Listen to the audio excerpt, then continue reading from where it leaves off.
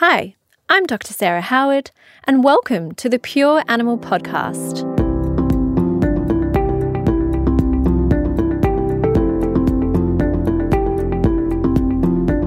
On today's episode, we're going to be talking to Dr. Matthew Muir about integrative dentistry. Matt obtained a double degree in veterinary science and veterinary biology in 2010 with first-class honours from Charles Sturt University. He began work as a mixed animal general practitioner in Griffith, Australia, before moving to the United Kingdom and commencing out-of-hours emergency and critical care work at a Royal Veterinary College top-tier hospital, before consulting in wellness and internal medicine. After several years abroad, Matt returned to Australia and joined the team at All Natural Vet Care in Sydney. His veterinary interests are wellness and preventative healthcare, soft tissue surgery, integrative dentistry, and all disciplines linked to the gut-skin-brain axis. Hello, Matt, and welcome to the Pure Animal Podcast. Thanks for having me. Very welcome. We have you face-to-face today rather than over the phone, which is a real treat for me and a first for the podcast.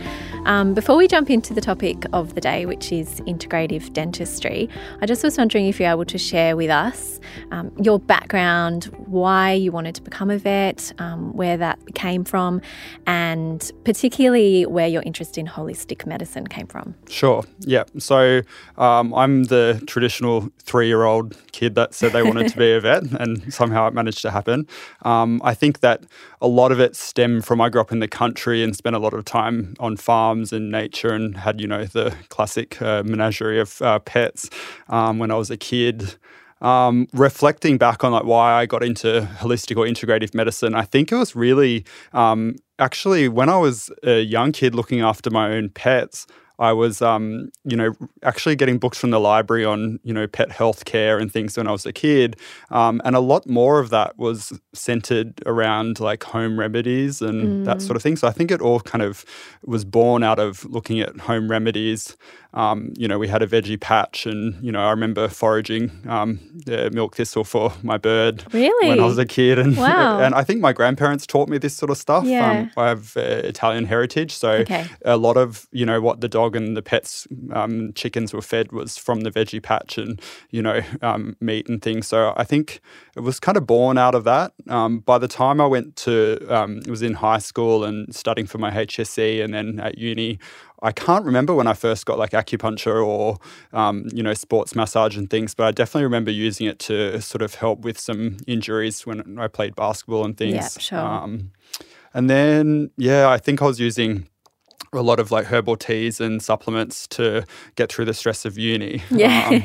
And then, when I was at uni, I did an externship at the Singapore Turf Club with equine acupuncturists oh, wow. that they kind of flew in from Italy. That would have been awesome.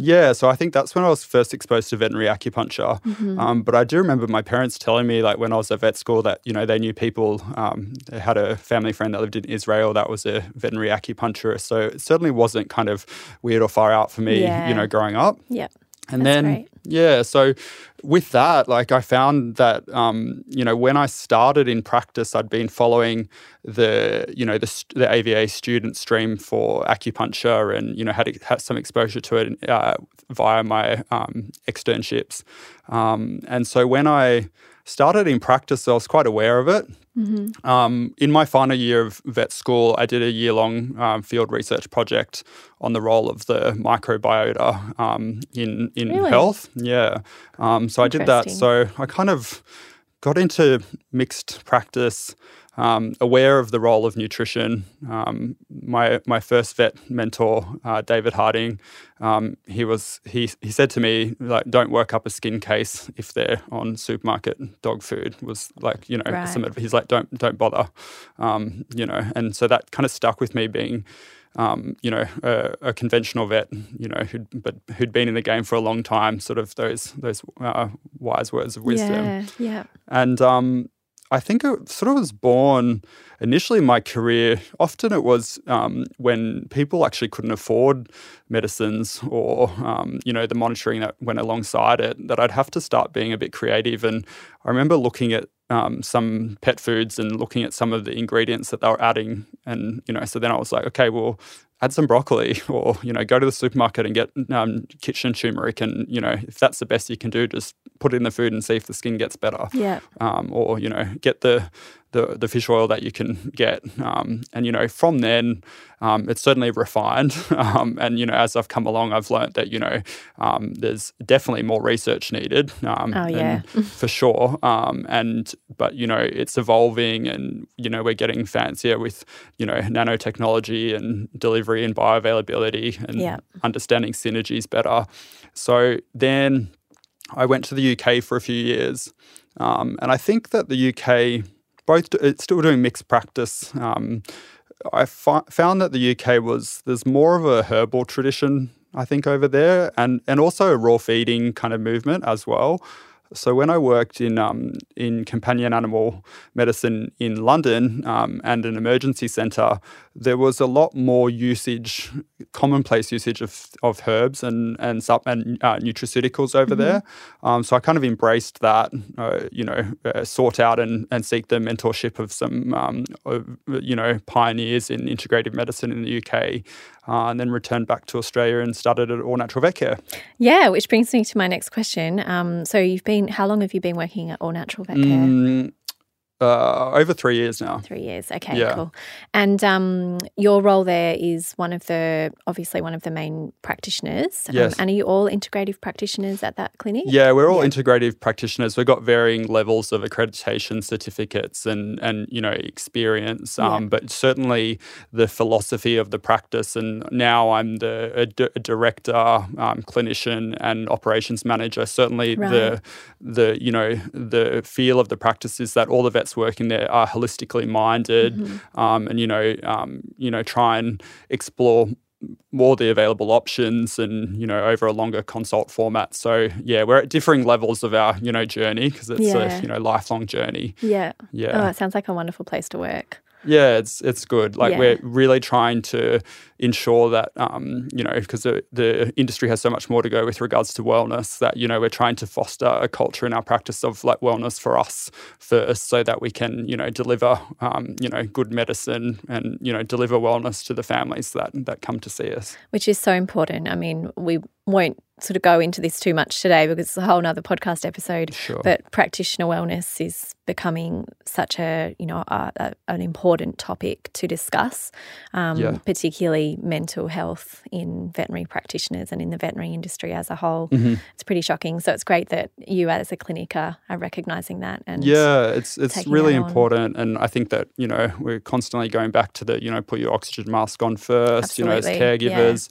Yeah. And I really actually would like to, throw it out there that integrative medicine really allowed moving fully into integrative practice, and really stepping away from how I saw practice originally. I feel like that journey has allowed me to take better care of myself, because I know things about nutrition and herbal medicine, etc., acupuncture. But also it allowed me to feel like I was doing a better job for the families that I work with. So it's certainly rewarding. It's demanding at times, because really trying to push myself. But it's really been an interesting thing to look back on with the journey and moving into integrative practice. When I got the job at All Natural Vet Care, they were like, you're home now. This is where you need to be. Nice. So, and I feel that. Oh, that's so nice. Yeah. Awesome. Well, let's jump into the topic that we are going to be talking about on the podcast. So interesting hearing your background, and it's so nice. I can really see and feel how passionate you are and how happy you are in your job, which is a real pleasure. Integrative dentistry is a topic which you proposed to talk about today, and I'm really glad, because I don't think I would have thought of it myself. I have to be honest, I don't know all that much about it. I know a bit about integrative dentistry for people, but I've never come across any other practitioners who are talking about it, let alone using it in their practice. So let's jump in. What is your approach to integrative dentistry, and why do you feel it's so important? Yeah, so I think integrative dentistry, hasn't been really well defined as a, entity. So I thought that I'd like to kind of propose my perspective on it and, share my approach. My approach nowadays tends to be focused around achieving synergies, for sure, achieving synergies, and to do, my best to come up with an individualised risk-benefit analysis with any recommendations that we're doing in practice, and really avoiding blanket recommendations and blanket decision-making, protocols. Yeah, that personalised approach. Yeah, 6 monthly perio treatments, for example. I don't sort of follow that approach. And what we've found in our practice is that we have had, quite promising and exciting outcomes when we, follow a more integrative approach to taking care of a pet. And certainly that's been, a hot topic in human medicine, personalised medicine. We need more funding in this space and more research for sure. But what we've found with regards to dentistry is that when I kind of reflect on, what is integrative dentistry, normally my main thing is saying I don't look at my dental goals for one of my patients as a separate entity from my health goals for the pet. Okay, so if I was to look at just providing amazing dental recommendations and dental health care, but let go of other goals that I have for the pet. For example, the ideal diet for the pet, or the avoiding stress triggers for the animal. Then that might differ with how I'd provide the dental care. Yeah. So normally when I come back to synergy, I usually provide a multimodal approach to dentistry, and I tend to find that normally we want multiple dental hygiene strategies running alongside each other to achieve the best outcome. I normally will pick at least 3 different kind of prongs in my dental attack. Yep. And I do think of it as war with regards to there's a lot of areas of the body, like cancer and things where I think, look, it's not a war. It's, we have to work with, what's going on in the body, but with the dental analogy and, dental bacteria and things. It's important to sort of think that, the body's, at war with what's happening on the teeth. Yeah. Multimodal approach, individualized, when we're, and looking, I guess, beyond the paradigm of the kind of usual suspects that people might think of in conventional medicine with regards to, the VOHC seal of approval kind of products and that sort of thing. So, normally trying to be more, focused on, zooming out a little bit in integrative medicine and saying, okay, we could do this for the teeth, but we need to put, amazing dental hygiene alongside like an anti-inflammatory treatment goal, a stress-free treatment goal when I'm kind of devising an individual care plan. Yeah, sure. And so back to those 3 prongs in your approach to dental hygiene, what are they? Yeah, so the gold standard in veterinary medicine is meticulous brushing. That's what they say, meticulous brushing. There's and I direct the vets to the MARCS, which is a Brazilian-Norwegian collaborative study that was published in the AVJ, I think in 2016. I'd sort of direct people there for a really nice snapshot of dentistry and some of the important things to consider. So with the 3-pronged approach, what we need to look at doing is, empowering people to brush their teeth better. Now, in this MARCS study, it was the author's opinion that they didn't think that families would or could brush their pets' teeth. Now, the conventional gold standard recommendation is twice daily dental brushing. Really? For a dog? Yeah. And a cat? Yep. Okay. Yep. I think so. And so what I normally counsel the families that I work with in saying is, okay, that could be an end goal. When we're looking at the prevalence of periodontal disease in pets, the numbers aren't great in Australia. So my approach is actually trying to elevate dentistry. So with one prong, we talk about, okay, brushing's great. As animals age, the prevalence of their dental disease goes up a lot. I think, it's 88% prevalence over the age of 12 years. Wow. So what I say to people is like, if they have a recently adopted pet, I think, and a lot of my families would attest, I say, if you can work out how to do this in a decade, it'd still be beneficial. If you can spend a decade conditioning this animal to receive this treatment, and I normally explain to people, don't look at it like a chore. Look at it like a spa treatment. Yeah, okay. And that's an important thing. Another aspect of integrative dentistry is that I'm trying to, design a sustainable and achievable dental home care strategy alongside what we do professionally, which may include periodontal therapies and COHATs or comprehensive oral exams under anaesthetic. Under a light general anaesthetic is the safest, in my opinion. Okay. And that's pretty established.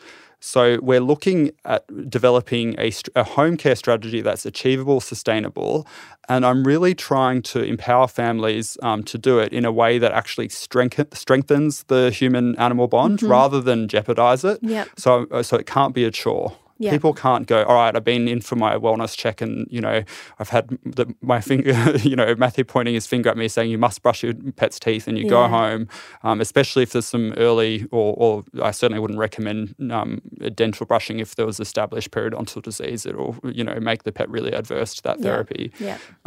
It's not about cornering, pinning down, brushing. It's about, getting them to really come and love it and ask for it. Yeah. So that's one prong. I don't believe many people can do it twice a day. Yeah, I was just going to say, so what's your sort of adherence? Compliance rate? Yeah. A lot more than people expect. Okay. And I would encourage more practitioners to slightly disregard the opinion of the author in the Marks 2016 paper and actually start thinking that people are doing a lot for their more pets. And more, yeah. And a lot of parents are teaching toddlers, brushing toddlers' teeth and babies, etc. And a lot of people love that bonding experience with their pet, especially when it becomes like a head massage. So on that prong, I'm normally explaining to people, I use some massage techniques that are, derived from acupressure techniques Tellington T-Touch, which is a massage technique that's described in the literature, in books, where we do ear slides and circular gum massage and things like that. But I think that it's really irrelevant what massage modalities really put in place. It's just about, calming the pet, slowly creating conditioning. That positive experience for them. Yeah, and taking a year. Yeah. And starting as early as possible. Yeah. And I think it's important that vets demonstrate it in practice. So what sort of toothbrush are you recommending, and do you recommend just using the brush on its own, or are you recommending a paste as well? Yeah, so I'd recommend a paste really only for operant conditioning or counter conditioning. Like if that's what the pet needed to accept to enjoy it, then the taste of then it. Do that. I think otherwise, I think mechanical brushing is the main prong. The second prong and strategy I do to kind of alleviate the need to go as intensely as twice daily. And that prong is using a variety of oral gels. I use some herbal gels that we've been using in our practice for a few years. This concept of herbal gels, I normally explain to families that it's like a herbal mouthwash that you might get from a health food shop that, good luck training your pet to spit it out. So, this gel, helps assist the saliva and safe to swallow, which the jury's still out with regards to the evidence about how good it is. The problem with a lot of assessing a lot of interventions in the mouth is that there's not really great validated. There's a lot of variation in scaling systems or staging systems, etc. And there's also some studies that sort of show that these dental gels can be beneficial if there's dry mouth, xerostomia, or if there's other pathological processes at play, they might work better. Mm-hmm. But normally what I say to people is, if you can at least get the pet going back to your question, I normally recommend like a soft child's brush or, Yes, you know, a microfiber cloth, your finger glove, or, you know, a pet specific toothbrush. I think I think it really depends on what allows the family to become proficient. Yeah. But what I would do with the herbal gels, there's also some water additives that I've been using for quite a long time. When I worked in the UK, in the main practice that I worked in, AMC, the Animal Medical Centre, we actually had a dental specialist flying in from LA to work in London because, you know, I think there's only 150 board certified dental specialists around the world. You know, like they're in short supply. Yeah. They do amazing work for oral health, not just teeth and, you know, facial surgery, etc. And he was bringing over some products. There's some water additives to try, so which have like VOHC approval for plaque removal and things, but not really tartar. Normally, so that's the second prong. The gels that we use, they've got some kind of key, you know, thought leaders in holistic medicine, you know, promoting their use in the States. So I think that's definitely a prong in my approach. Yep. And the third one is a diet, you know, for sure. Like, you know, looking at, I mean, there's going beyond the, you know, tripolyphosphate enriched diets and chews, and looking more at, you know, achieving my other dietary goals, which is normally a low glycemic index, moderate protein, high omega-3 whole food varied diet, which is complete and balanced. Too fatty after European standards, that tends to be my, you know, main quick snapshot, even though, you know, there's no one size fits all. Staying true to that, plus or minus bones, which I propose we come to in a second, because that's contentious. Controversial, Yeah. That, you know, diet, including chewing aids, whether that's bones or not, you know, those three strategies together normally, you know, and there's probably more that I can't think of right now, but, you know, they're the main strategies that I'm trying to arm people with to say you can be empowered to do this. I demonstrate it in clinic. We offer dental workshops. When we do periodontal therapies under Light Generals, we, you know, send families home and say the aim is that we don't have to do these as frequently. Like, you've got a clean slate in the mouth now. You're far better at, you know, keeping that clean rather than the uphill battle of saying, oh, your pet's on the edge of needing a perio. Let's, you know, go full hog with dental home care strategies to try and reverse that. It's much harder. Yeah, absolutely. Not impossible with these gels. Sometimes I give, particularly the gels, but not impossible with home care. Sometimes I meet a pet. Normally it's a new pet when I have to do, you know, a major overhaul of, you know, the whole dental home care strategy. But sometimes I'd be like, oh, you know, are you motivated to do home care? Which, you know, I remember, you know, 8-9 years ago, telling people to, you know, consider brushing their pet's teeth and getting like a, you know, an eye roll, or like, are you serious? Yeah, you know, they do it for insanity. A day and then give it up. Most of it back then, I think people completely shrugged it off. But now, you know, if families are up for it, it's the right, you know, behavioural screening of the pet to ensure that it's the right candidate. Certainly dogs more so than cats. Yes. And I think a big one is, normally what I ask people is, can you give your cat a tablet? That's a good question for vets to ask people. And if they can't also, that's homework. And even if that takes a couple of years, because down the track, not being able to tablet or gel cap, you know, in my case, because I use a lot more herbal medicine, like we can provide empty gel caps. Being empowered to be able to do that for your pet for later in life is a really a good option. Yeah, absolutely. You know, it allows way more options for treatment plans later in life. Yeah. But I'm diverting. So if someone thinks that their pet, if we think that the pet's like borderline needs a dental, and when I say borderline, I mean that there's like a stage stage half out of 4 or 1 out of 4, and this is kind of the Bark Banfield's kind of style of periodontal, the American Veterinary Dental College kind of staging systems. If they're motivated to try some dental home care, I'll give them 1 to 3 months leeway. Okay. Normally at the 1 month mark, I'd have one of my teammates call them and be honestly try and get from that whether they can or can't do it. Yeah. I never bully people, and I'm sorry if there's listeners out there that say, well, you bullied me into doing dental brushing. I'm very open with my client base that I'm not bullying you to do this. Like, I understand that you have a lot to achieve in your day. I'm just trying to show you that it can be done. Yeah. And often with dental brushing, going back to dental brushing, using it as a sole strategy, I don't think it stands up. And I don't think anything stands up as a sole strategy. Yeah, hence that multimodal approach. Yeah. And what I say to people is, and there's, I guess, in our practice, I think a little bit of a assumption. I think it's partially true that if a dog's eating like raw meaty bone kind of bath style diets, they won't get dental disease. Mm-hmm. And I think that they will have like probably a decelerated, accumulation of dental disease over a lifetime. But I don't think it's infallible as a strategy to avoid dental issues for sure. Yeah. And normally what I say to people is, we don't see 100-year-old people that don't have dentures.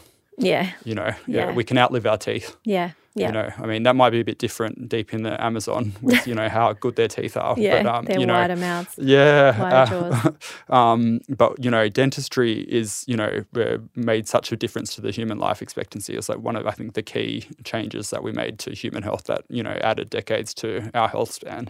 Yeah. So, I do give people some leeway in trying to, address the teeth. And sometimes they come back and I say, no, they don't need a dental anymore, come back. And that must just absolutely motivate them to keep going when they get that result. Yeah. Yeah. But on the flip side of that, when I have that three-pronged approach for home care, backing that up is a system of wellness checks, reminders, dental checks. Like most of our client base are on a 3-month dental check regime, dental check / dental workshop, coaching them. A lot more of medicine nowadays should be client empowerment and coaching rather than... Well, absolutely, and for human medicine as well. Yeah. I mean, I think that it's really growing that people need to be the advocate of their own health. Yeah, absolutely. Because no one knows your body as well as you do. Yeah. And I think it's exactly the same for pets. The more you can educate and empower pet parents, the better off the pet is going to be. Yeah, normally when I, start developing and maintaining a client-vet bond, I normally do say, like, you're the primary health caregiver. Mm. You're just their advisor. Yeah, you're the CEO of your own family's health. Yeah, hire and fire. Yeah, if absolutely. you need to. And if it's not working, like with, I'm pretty... and I normally apologize to some extent to people about, I'm pretty full on.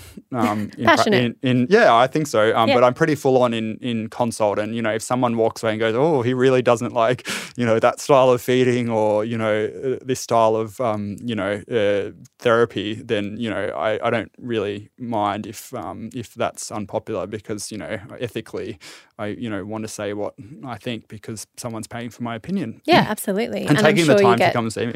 I'm sure you get more people who are really excited by your opinions and want to follow them than you get the people that feel like that it's not for them. I hope so. Yeah. I'm sure you do. And then so with that, the at-home, outpatient therapies and then inpatient. So, regular monitoring.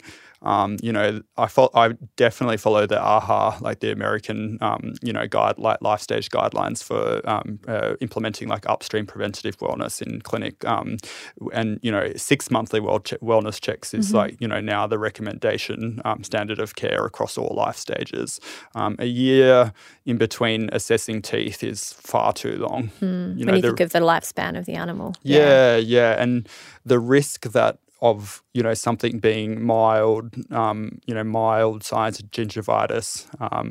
And normally what I learnt in the UK was that, not having a home care plan is already a state, that's already dental disease. Yeah. Like if you don't have a state, even if there's no pathology, there's already kind of dental disease because there's no home care strategy at play. Yeah.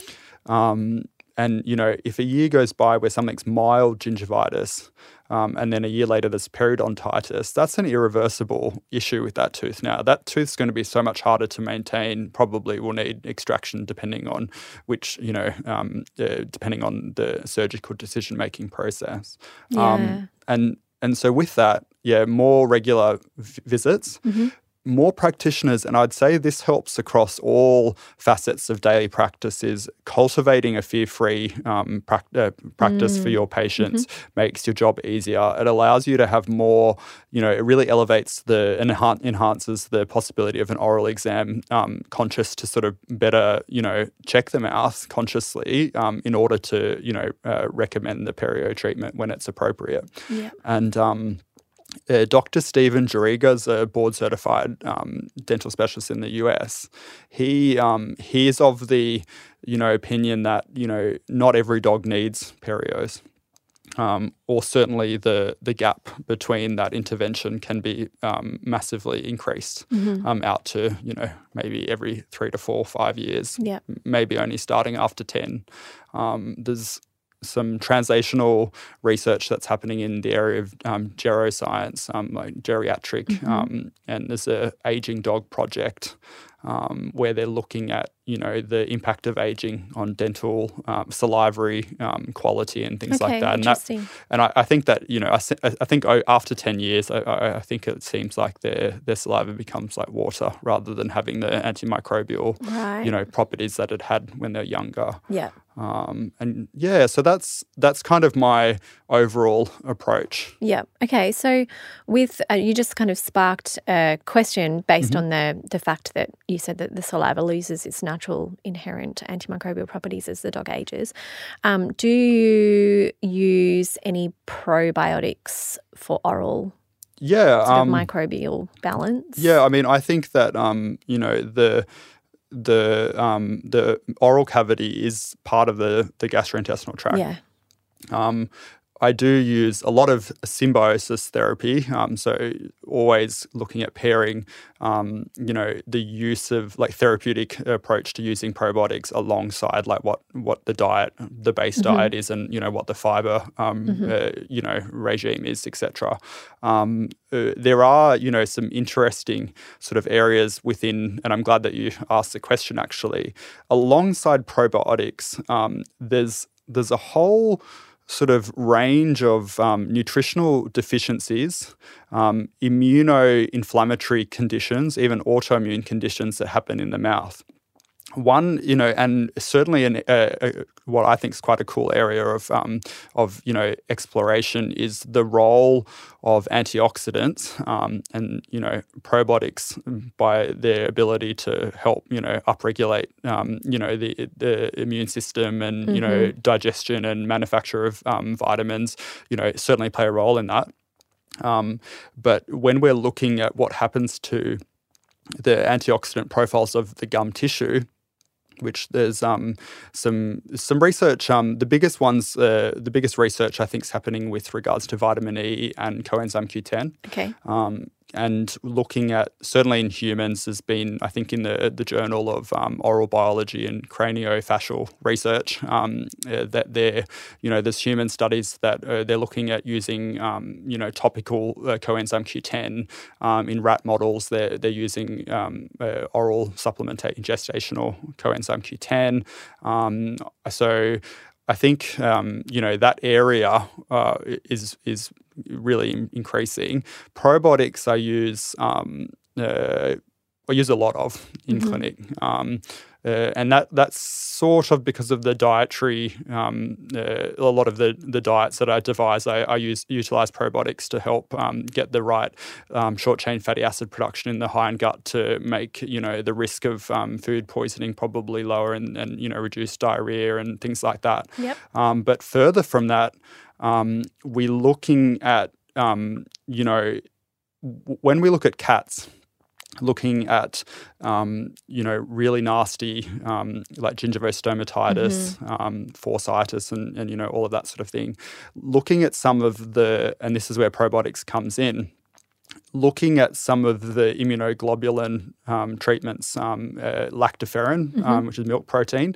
Lactoferrin, alongside piroxicam, I think it was as an adjunct, co-therapy, as a viable treatment option for stomatitis in cats, to lift the local immunity within IgA production within the palatine tonsils and things like that. This looks like, and I think a lot of practitioners, it will probably resonate with them, that you don't and probably more so cats than dogs, you don't always see the same amount of calculus and tartar you would expect to have the same overzealous reaction of the gum tissues.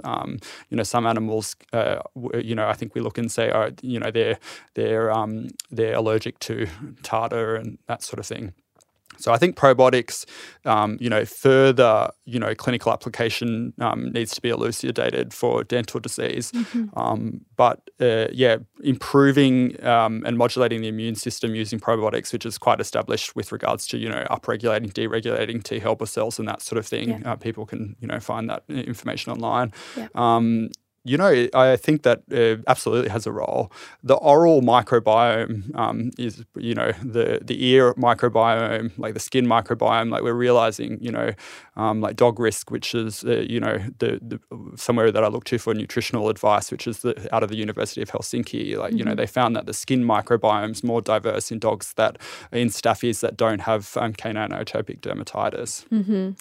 I've read that too. In the oral, with regards to oral disease, like with cats with gingivostomatitis, like some of the therapies that they're using are like immunotherapy, like desensitization to allergens.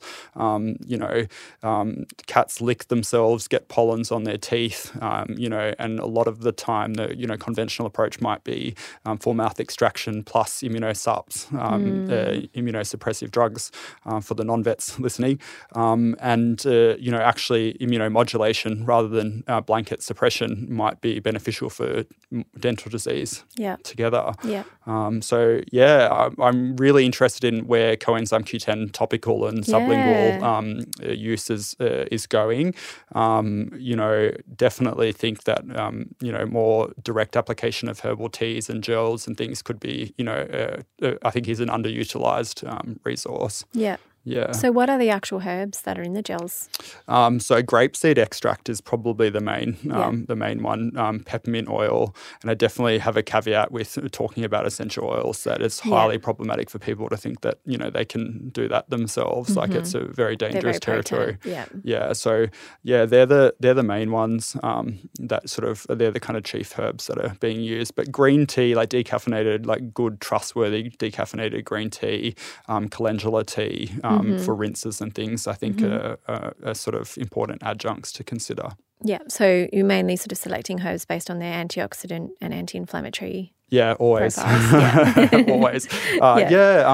Antioxidant therapy, absolutely. Looking, I think, at some of the nutritional deficiencies that seem to be associated with gum pathology in cats and dogs. I think we're looking at, decreased vitamin E.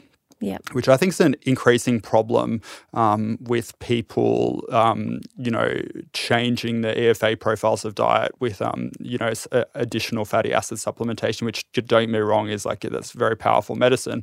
But we have to watch how much vitamin E requirement goes up alongside that.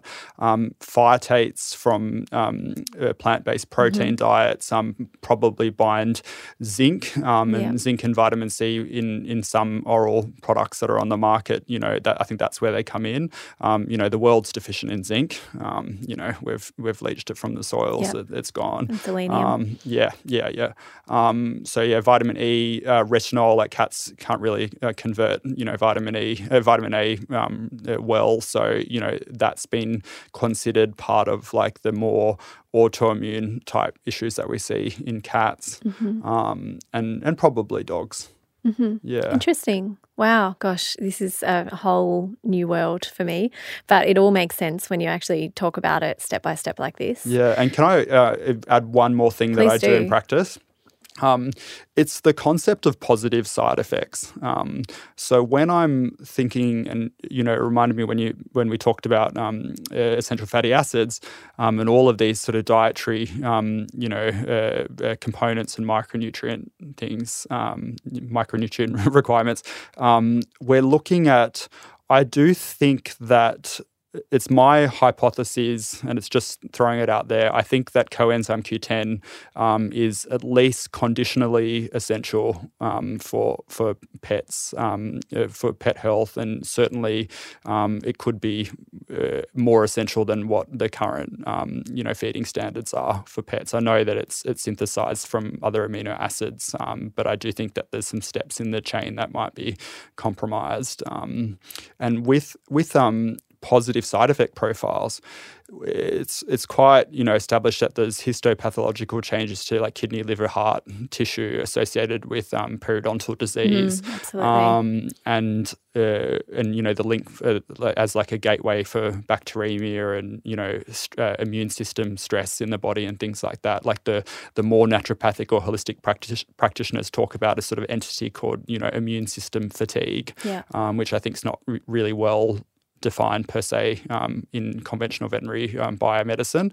But a positive side effect would be the increasingly established and emerging evidence for using coenzyme Q10 in heart disease.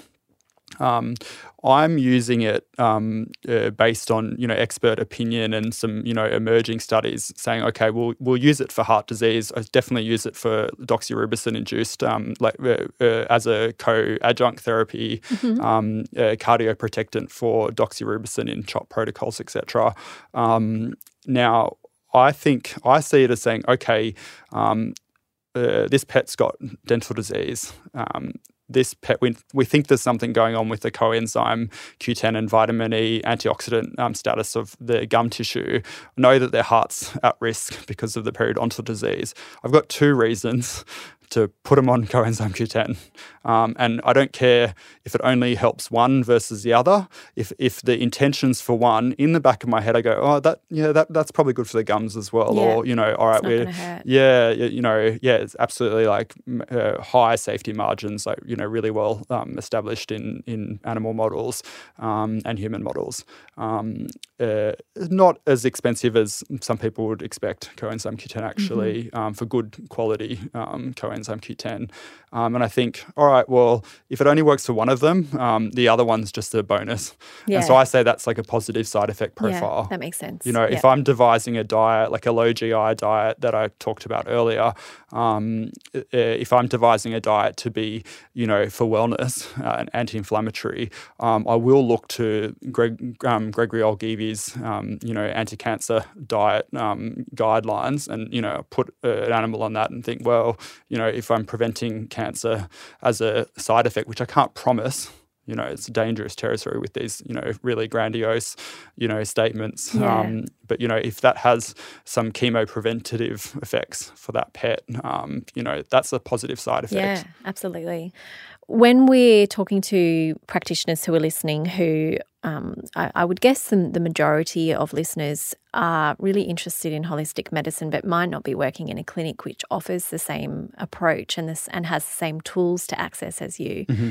How can a general practitioner in a conventional clinic start to implement some of these prongs that you mentioned and do so where they're enabling the client to easily be able to access what they need to do it? Obviously, the gels and the herbs and things aren't going to be as easily accessed by the practitioner. So what advice would you give to someone who's really interested in taking more of an integrative approach but are limited in that way? Yeah, it's a good question. I mean, I think a lot of them are increasingly available through wholesalers. Others aren't. I think that with diet nowadays, which we should probably touch on bones because we talked about that earlier. But let's do that. Yeah, I think say navigating diet options to have oral hygiene as a health platform or health goal within dietary advice. I do think that that's a great starting point for vets. I think, as I mentioned earlier, seeking the resources from the Fear Free movement to build that into your practice. Asking, for longer consultation formats like extended consults, and trying to, have clients accept that, with more holistic approaches, there's a lot more discussion time that's needed to come up with viable individual risk-benefit analysis and viable treatment plans that are relevant for the lifestyle of the family. If pet guardians don't have the time to do a lot of these therapies, then, other strategies need to be put in place.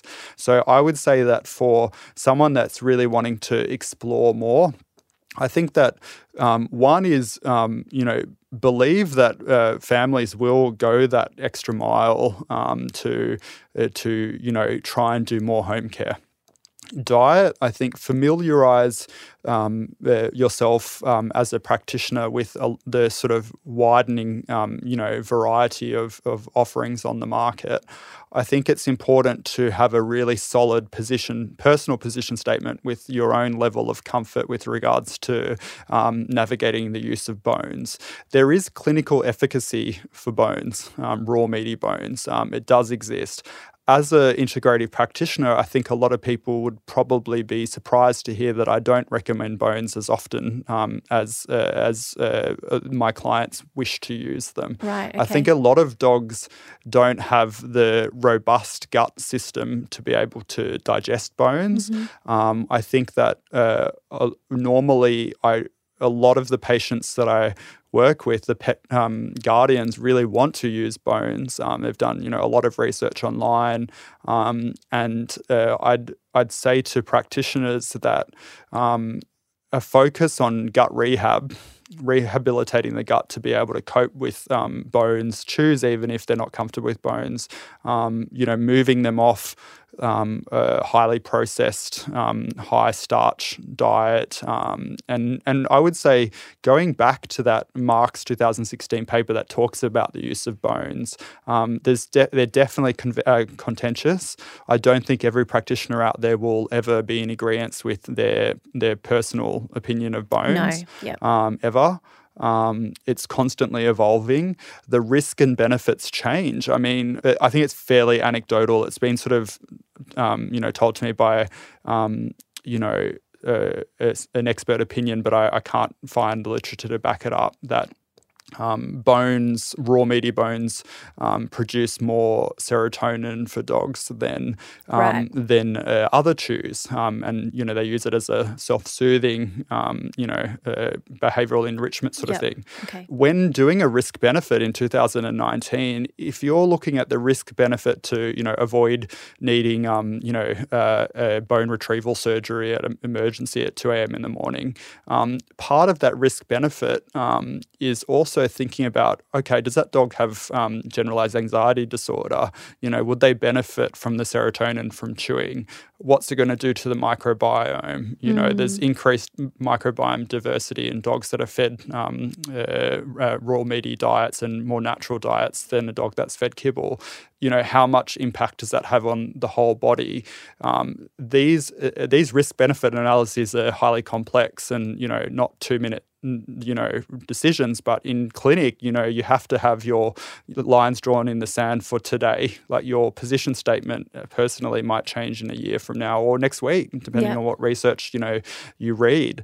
And so I think that practitioners, can start thinking, about this, the role of diet. I don't rely on kibble in my practice unless there is a really, really strong need to have it. The only way that an animal can be managed with IBD without needing to have, immunosuppressive drugs, like fair enough, feed kibble, if that's where we're at, or there is like significant economical considerations, even though it ends up often being not not Yeah, some cheaper. of them are It's really a bit of a false expensive. economy, and that's without even considering medical bills.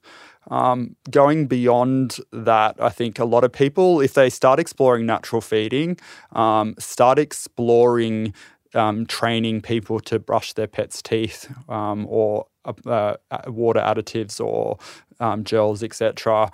I think that a lot of them will be quite surprised, with what, not in every case, but what they see.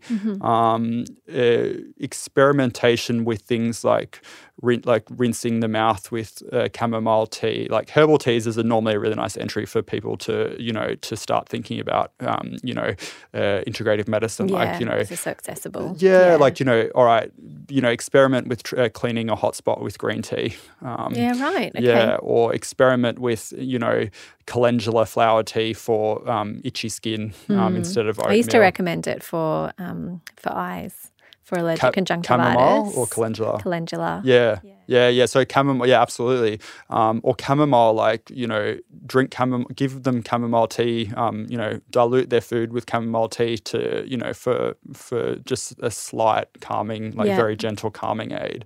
The side effect. I mean, these are sort of where old wives' tales meets, herbal medicine meets veterinary medicine. This is the kind of intersection, and this is where it's starting to. A lot of the stuff that the herbalists before me and holistic vets and integrative vets knew, and what conventional veterinary medicine was. I think a lot of people don't realize that in the 1950s or 1900, veterinary textbooks was full of herbal medicine. Well, we didn't have any drugs then. Well, not many. Yeah. And so I think that it's going full circle, and families are demanding it. There's a lot of information on the internet. We live in the age of information. Information can be a little bit misguided. Getting back to the bone thing, I do follow a lot of online forum activity around how great bones are and that sort of thing. I think bones, I definitely warn the risks of a dental fracture. To share my personal story, my dog, who's a Daskhund cross Jack Russell, fit as a fiddle, 12-year-old dog, he eats a lot of bones. He has his whole life. What sort of bones? So he actually eats a lot of chicken necks, which I think a lot of people are the APN kind of risk concern and things, should you be doing that? And I think that, again, it really depends on what the dog's, stomach pH is, how well their bile's working, how resilient they are, how thick is the mucin lining of their intestine, how much, what's the pH of, how acidic is the hindgut, and, do they even have Campylobacter in their stools? Because that's probably, needed for, this APN link. He normally, so he's like a 8-kilo dog. So he eats lots of chicken necks, turkey necks when they're available. If people are really worried about that, sort of thing, then, certainly Jean Dodds has a lot of information on reducing Campylobacter risks. Blanching raw meat for 90 seconds, in boiling water, freezing it for more than 14 days, minus 18 degrees, things like that. There's a few risk decreasing opportunities. But he's eaten bones his whole life. Naturally fed, the bones are thrown on the grass. I think he gets some soil microbes alongside it, and I'm okay with that.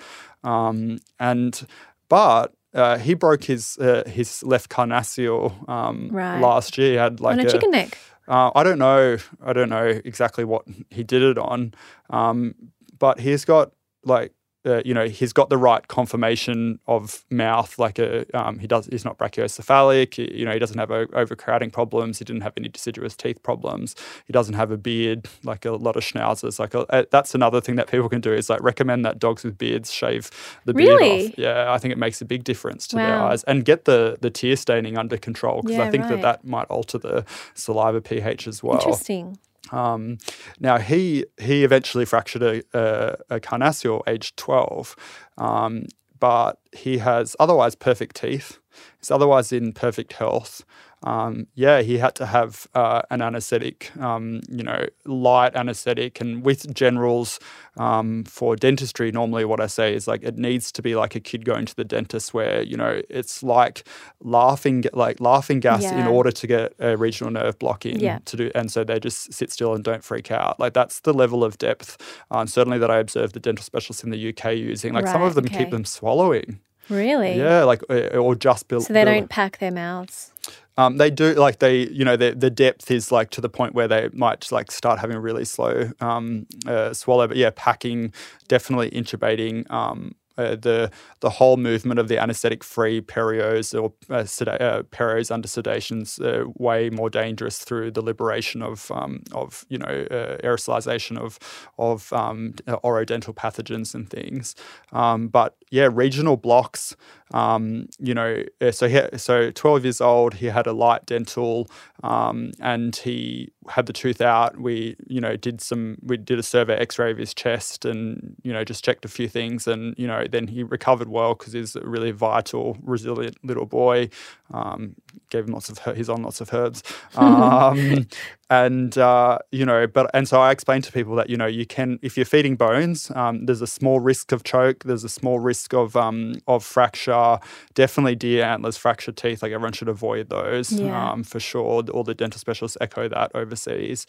Now, bones never cooked. I'll say that twice, never cooked. Yeah.